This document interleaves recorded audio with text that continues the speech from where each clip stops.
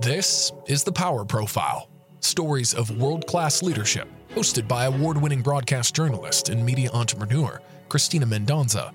Get ready to connect with those defining success. This is The Power Profile, where we look at power in all forms of our professional and personal lives and talk to people who've leveraged power in their own lives. I'm Christina Mendonza. Thanks for being here. Today we're talking about the power of money with a man who makes his living caring for other people's money. Now, he has his own firm, a national show, a very successful writing career. We're going to learn more about Philip Palumbo's view on money, business, and entrepreneurship in a moment.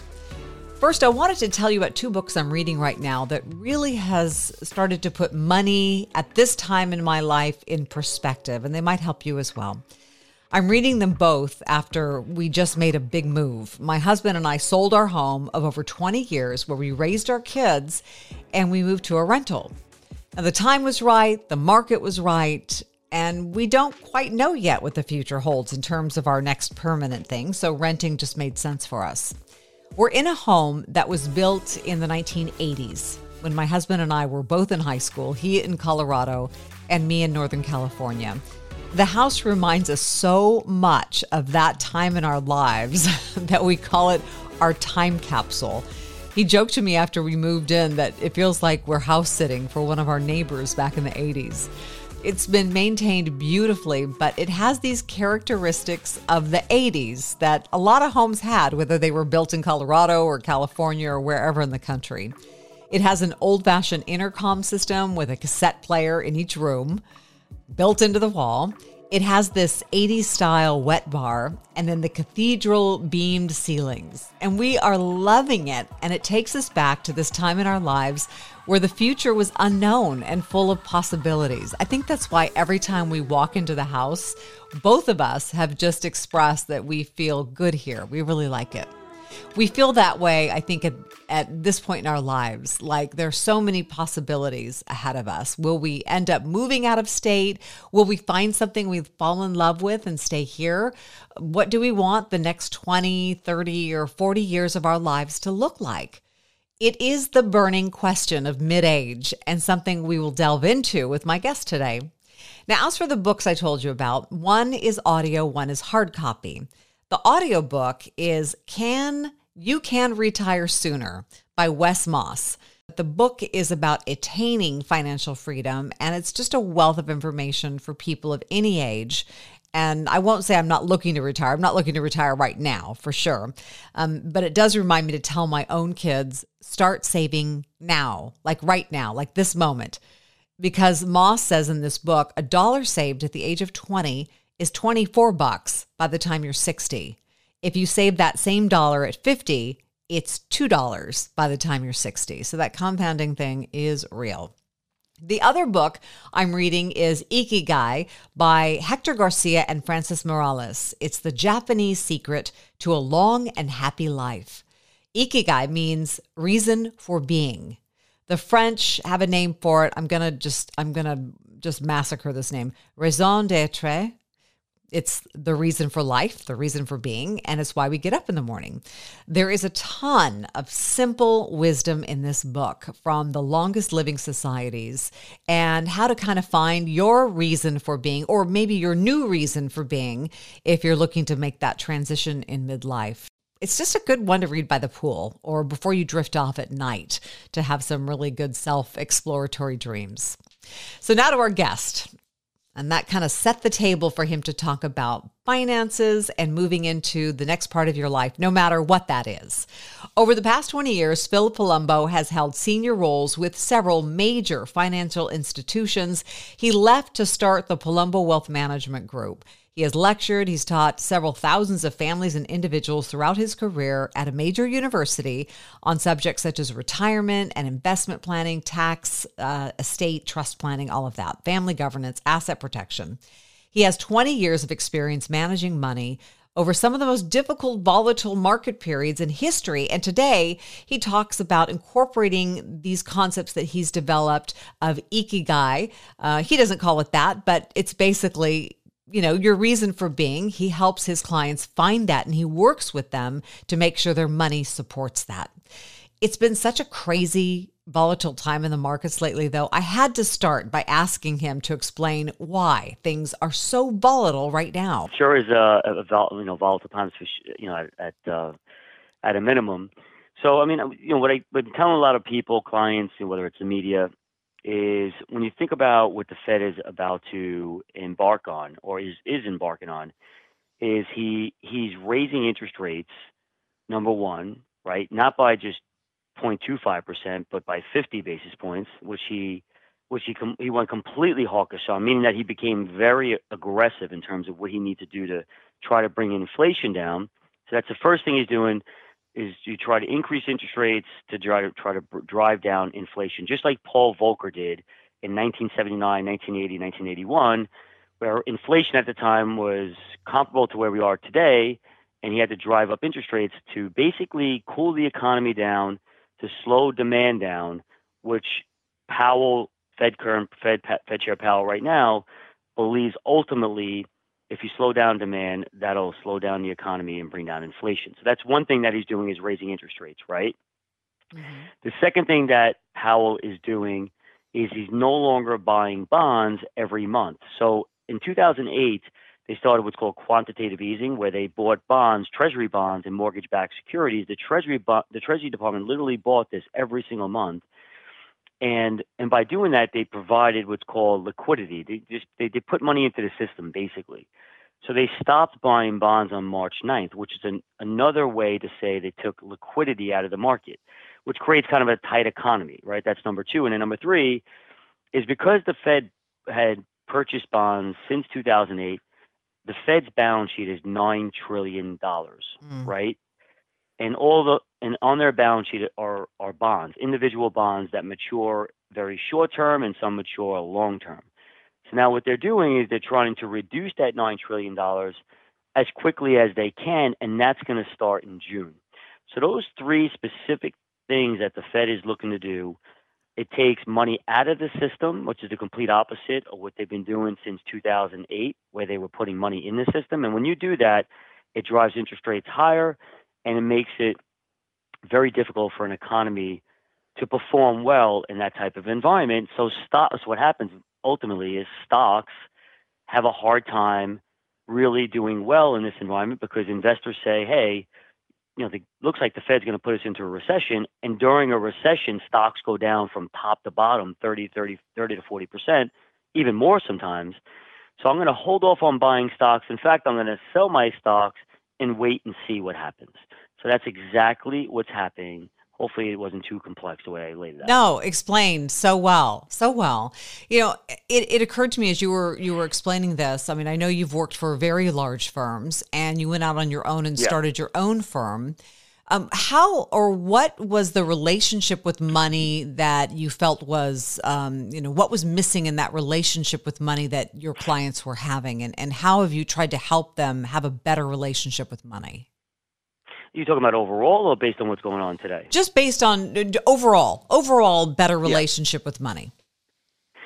So the challenge is in today's environment, as an example, is so in a good environment, clients are very happy because they see their money growing. When you go through a challenging time like we're going through today, the first thing that pops into clients' mind is, I'm going to lose it all, right? Or am I going to lose it all? Mm-hmm. Because they believe that the stock market's going to go to zero. So, what I've always tried to do in training and coaching my clients through the years, in terms as it relates to in their money and what it's going to do for them, is to really help them understand ultimately what's their vision for their life, number one, right? What's their vision for their life as they think about their life for the rest of their life. That's number one. And number two, what is your number? In other words, what does it cost to make that vision happen, right? So let's say, for example, I talked to a client whose name is Mr. Smith as an example, and Mr. Smith likes to go on vacations 4 times per year. They have a boat that they love. They're part of a country club, and they enjoy playing golf. Maybe they have a home in Florida. All of that costs something, right, Christina? Right. So ultimately, in order to keep up that lifestyle, you have to invest your money so it earns a certain return to be able to accomplish that vision. So when I try to coach my clients through understanding money and and really investing is helping them understand, okay, here's your vision, here's your number, here's what it costs to accomplish your vision. You have to invest your money and keep it invested and get a rate of return of somewhere north of 4 or 5% in order to be able to achieve that. So when you go through tough times like today, I remind them, if you sell now, you don't know where the bottom is. And if markets go up from here, you can miss out on that, which means you can lose out on the return you need in order to accomplish your vision. And ultimately, they get that and understand that, and that's what keeps them on track. So tell me if this is a good analogy. It seems from talking to you that, in working for maybe a very large firm, you have kind of an off the rack attitude toward investing, whereas when you can take it and build something of your own, you're more of a custom tailor to help your clients. Would that be accurate? Sort of. So I would say the best way to think about it, coming from a bigger firm to where I am now, it's really more of a boutique feel in terms of how I serve my clients, number one. Number two, there are no conflicts of interest in working with the big banks, because big banks, they have products within their banks that they want you to push on your clients, right? And that's a conflict of interest because, for example, if a client calls me up and says, "Hey Phil, I need a mortgage," I was only able to offer them UBS's mortgage, but maybe Bank of America had a better deal or Bethpage Credit Union had a better deal. So that limited me in terms of how I could serve my clients to the maximum capacity, right? So when I came off on my own, not only did they get that boutique feel that people love, number one, but number two, they know that when they come to me with anything, that I'm out there shopping around for the best possible deal, anything and how I invest their money. There's no conflicts. So I'm basically put together a product for my clients here that is all about them. There are no conflicts. So when new prospects come to meet me who don't know me, they could put that wall down because they know that with any advice that I'm giving them, that I genuinely feel it's what's best for them. Versus at the bigger banks who are publicly traded in the market, what do they have to do? They're fiduciaries to their shareholders. They need to do what? They need to increase profitability so their stock price goes up. Well, how do they do that? Well, if you got a herd of financial advisors or brokers, working for your bank, what do these executives do in their boardroom? They say, well, we got 16,000 financial brokers.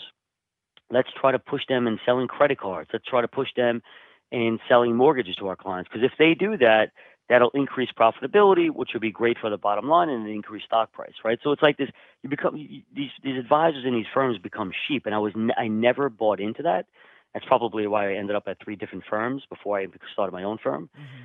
But that's when clients come and work with me here. They really get that great boutique. I mean, you know what it's like, right? If you go to a high-end hotel, or boutique hotel, a local major city, it's such an incredible feel, versus something that is, that kind of works with everybody, and it's like a rotating door type thing. Right. So, you know. So let's talk a little bit about your background. So I know that you played lacrosse in college competitively, and you have a competitive mindset. Obviously, you have your own show now, and you've kind of expanded into more into doing thought leadership as well as working with money. What attracted you to the financial industry? What was it that and how did what you learned in lacrosse and that competitive spirit help you?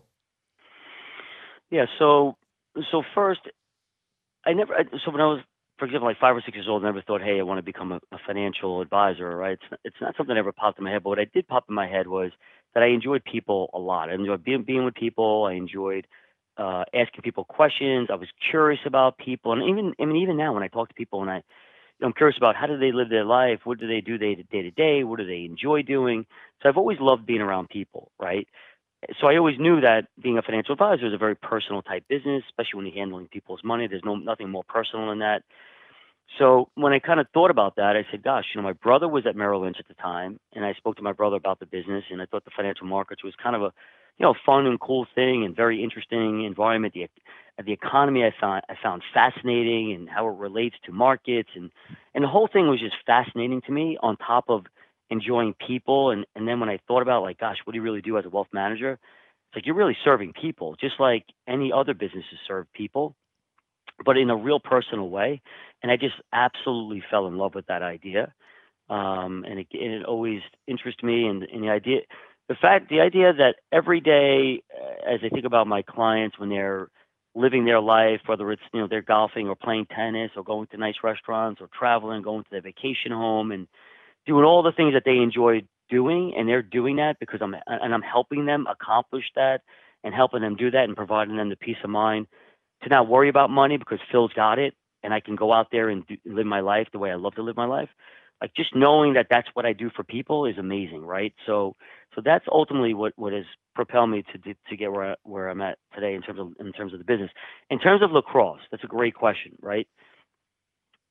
You know, the thing about being a Division I lacrosse player or Division I athlete is you have to have a certain competitive mindset to get to that level. There's no doubt about it. You don't just naturally get there. It took a lot of work and effort to get to that point. So, as a financial advisor, when I think about performance and I think about risk and I think about portfolio management and I think about the other parts of wealth management, which is taxation and estate planning, charitable giving, family governance, asset protection, I want to put together the best product possible because that's just my competitive nature. And I'm not just saying that to say that, but that's really what I strive for every single day. Like, let's take today for an example, right? Like every single day I wake up, I say to myself, with this recent downturn that we're experiencing today, did I do a good job protecting my clients? So that's my competitive mind, right? Mm-hmm.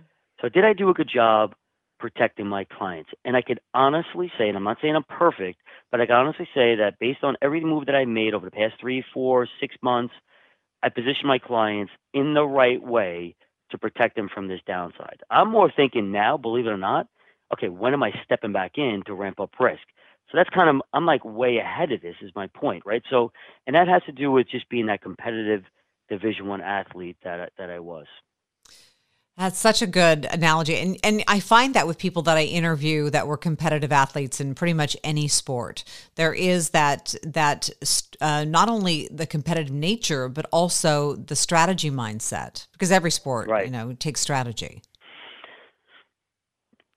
Correct. Yes. Absolutely. It's all about that. I mean, even as I coach kids now, as you know, it's all about strategy and teaching them strategy. Once they develop the fundamental skill set to catch and throw and ground balls and things like that. But then the next level of that is like chess. Okay, well, if I get the ball, if I catch the lacrosse ball, what's my next move? What am I doing with the ball? As soon as I catch it, what am I doing? Am I running by my guy? Or am I passing it to one of my teammates so they can score? So it's always about life is like chess. Investing is like chess. Sports is like chess, right? Chess is not what's my next move. Chess is what's my next move of my next move of my next move. It's always thinking 3 or 4 moves out, not just your next move, right? And that's how we all have to think from a mindset standpoint. That's why I just said to you, like people are worried about what should I do with my money now as the market's going. I'm thinking I already made that move 6 months ago, 3 months ago. Now I'm thinking like, okay, what's my next move as we recover?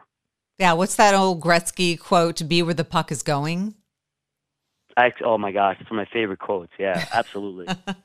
That's one of my favorite. It's so true though. It really is. You can see it with some of these people that are ultra successful.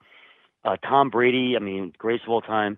You think Tom Brady's thinking about his next move? He's thinking 3 or 4 moves out before anybody's thinking even about their next move.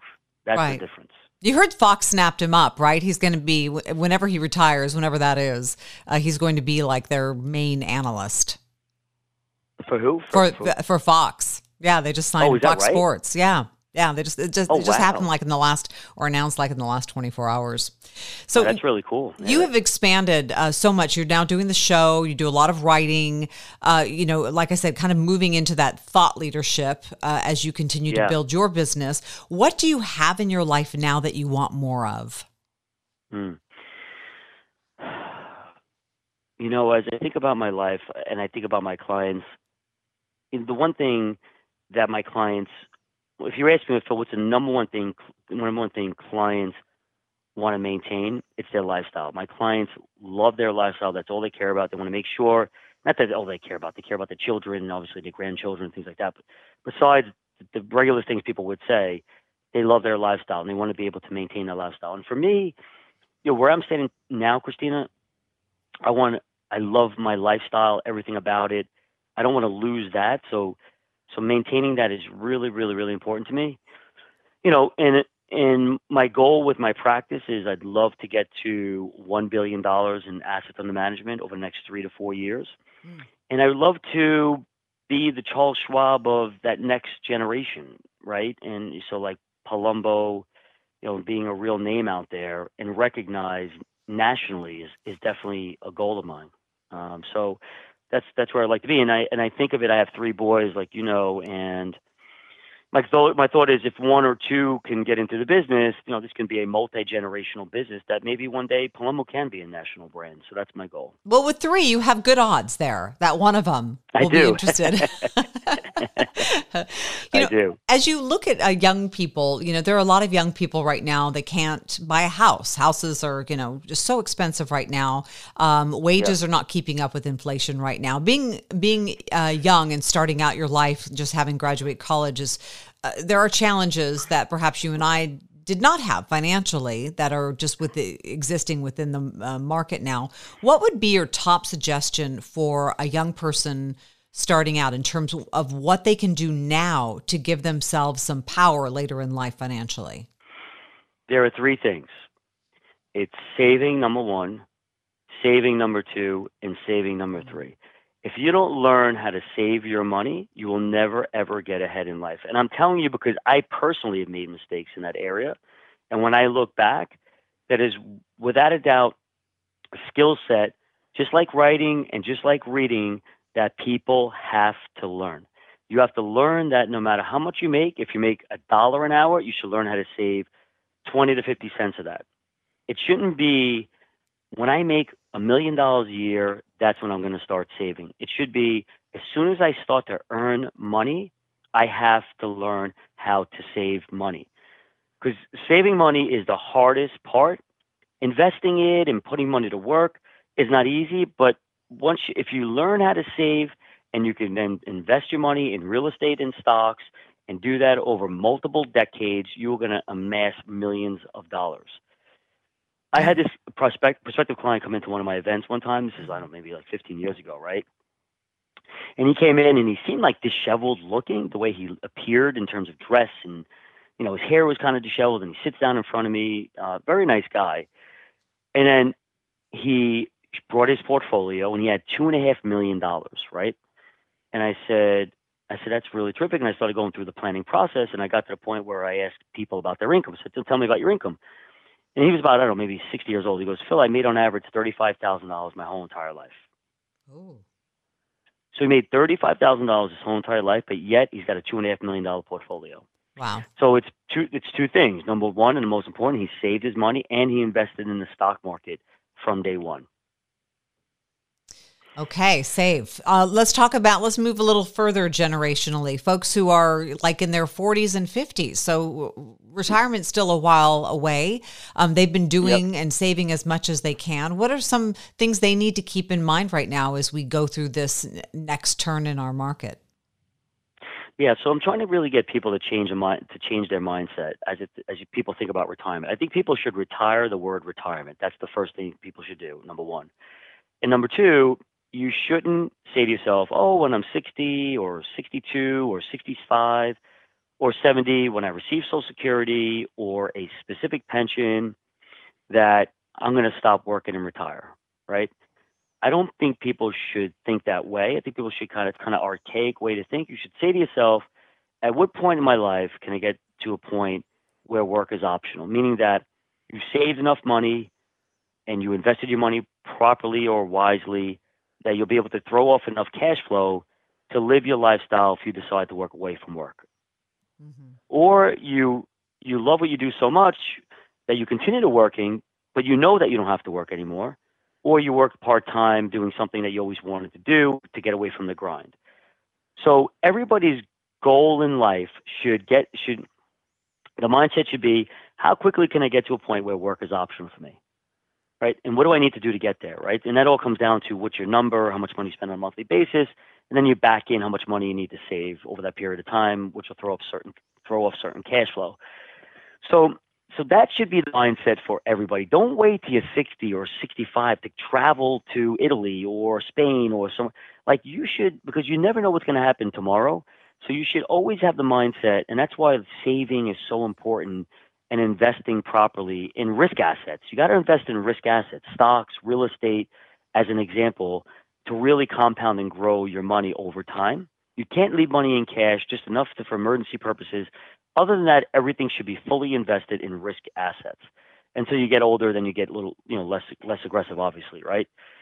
So that should be, Christina, the mindset for everybody as they think about themselves. Forget about that word. I'm going to retire here. I want work to be optional. And what age does it take? And then I'll make a decision what I want to do from there. I love hearing that. I mean, I think it's so spot on, because I know as I've entered my early 50s, there's this like little sense of panic inside me. Not panic financial, but panic like there are things that I want to do, and I don't know how much time I have left. I need to do them now. I need to take that trip to Greece. I need to, make sure that that my money's working for me so that I can do the things I want to do while I'm feeling healthy and strong. That's exactly right. And that's how everybody should be thinking. Again, you've got to be smart about it. You can't just, if you can't afford to do it, you can't do it, right? But I'm saying, but the goal is, when you should try to push to save and accumulate, invest properly so you could enjoy life at a younger age rather than waiting till you're older, because you don't even know if you're going to get there. We know tremendous horror stories that are going on out there, right? So I just think people should, everybody's living for the future and nobody lives for the present. And a lot of what I'm saying is about, I want people to live in the present. That's what's so important to me. And money, unfortunately, is the engine behind being able to do that. So that's why at a younger age, you got to learn the value of saving and investing. Again, I'm telling you, I am not perfect. I've made mistakes, but because I made those mistakes, I'm able to share this with people so you don't make those mistakes and you get to a great point. I mean, fortunately, I'm in a great position financially and all that type of stuff, but I'm just saying, if I didn't know this back then, but knowing what I know now, it makes a tremendous difference. You have to do a lot of creative thinking because there are so many different things people want that they want out of their lives and how they want to set up their lives. And I know you're helping them with their money to do that. But when you feel depleted creatively, what is a habit or something that you do that kind of helps replenish your creativity? I ask all of my guests this because I always find the answers so interesting. What do you do? The habit of my success by far. So by the way, I've tried everything. I've tried the meditation thing and all that type of stuff. I don't know. I kind of feel like I'm too busy to do so many things, right? I always feel like these strategies out there. You can be busy 3 hours executing strategies a day and you get nothing done with work. So that's kind of the conclusion I came to. What's really helped me a lot in life by far is me working out in the morning. So I wake up at 4:30 in the morning. I'm at the gym at 5:10. 5:15, I start working out at 5:15. I have somebody I grew up with in high school that he and I work out together. And that's been my saving grace. It's almost like I'm taking medication, but I'm not taking medication. I mean, there's no doubt in my mind that if I didn't work out and, watch what it's workout, it's diet. Again, I'm not perfect. I'm not saying I'm just like workout guru guy, but it's my diet. You try to limit alcohol as much as you possibly can, to keep your head clear. Like hangovers, like you should be done with that and we'll move on from that. That's like over. Like, have a couple glasses of wine. Again, I'm not saying I'm perfect, but like, you want to keep your mind very straight and always focused. And these are things that focus your mind, which essentially juxtaposes with your career and your daily routine, which makes you the best possible person. Yeah, mind-body connection guy. I like that. Yeah. Absolutely. Totally. I mean, when you eat junk food, you don't work out, and you gain weight, and you're drinking a lot, how do you feel? Yeah. You feel like garbage. Like crap. Versus the opposite. Yeah. With that, like crap, right? So tell me, How do people get in touch with you if they want to know more about your show, about what you're doing, know more about your business? How do they reach out? Yeah, so you can go to my website, which is palumbowm.com. That's P as in Peter, ALUM as in Mary, BO.com. And you can email me as soon as you get to the website. There are links to be able to do that. You could schedule an appointment with me. You could follow me on Instagram, on Facebook, and LinkedIn, anything that I write about. I have a Palumbo Pulse, which comes out on a weekly basis, which is phenomenal. It gets emailed to everybody Saturday morning, gives you a good briefing on it. We're very direct, Christina, about everything we do and how I feel about things. I don't hold back. I don't care that if I'm not wrong, if I'm not right, I feel how I feel, and that's what I'm going to tell people, right? Pretty accurate though, but so that's how people can find me, and so feel free to reach out to me anytime. Wonderful. Yeah, people love transparency and they love authenticity, and you have Totally. both. And I so appreciate your time. Thank you So much for spending some time with us. Thank you, Christina. Thank you, Rez. This is a lot of fun. I enjoy it. Look forward to speaking to you soon. I hope you enjoyed my conversation with Phil Palumbo. You can catch him on the Phil Palumbo Show. Reach out to him through his website. He writes regularly on finance, so you can subscribe for content as well. A couple of things from my world at Mendonça Media. I've launched a brand new initiative based on this podcast. It's called The Power Profile. It's the video version, basically, a mini documentary for C-suite executives and thought leaders to help you increase reputation and reach. I'd love to work with you. You can reach out through MendoncaMedia.com. A bit of exciting news out of a recent collaboration with McLeod Media. That's my friend Will Frampton. He has his company, McLeod Media, out of Boston. The documentary we co-produced is nominated for an Emmy. We just found out, and we should get some notification on a potential award in late June. It's called COVID Lost and Learned, and you can see the whole thing at covidll.com. We worked really hard on it for over a year with amazing photographers and producers and reporters and colleagues and collaborators from around the world. And you can find out more about it at covidll.com. And reach out anytime to me through Mendonça Media. I'd love to hear from you. If you have feedback, I've started a newsletter. You can subscribe to that through my website as well. I'll be touching on topics of leadership and communications. And thank you so much for spending some time with me. I hope you like this podcast. I hope you subscribe. Be on the lookout for more stories of power right here on the podcast version of The Power Profile. This has been The Power Profile with Christina Mendonça. Stay connected through MendoncaMedia.com.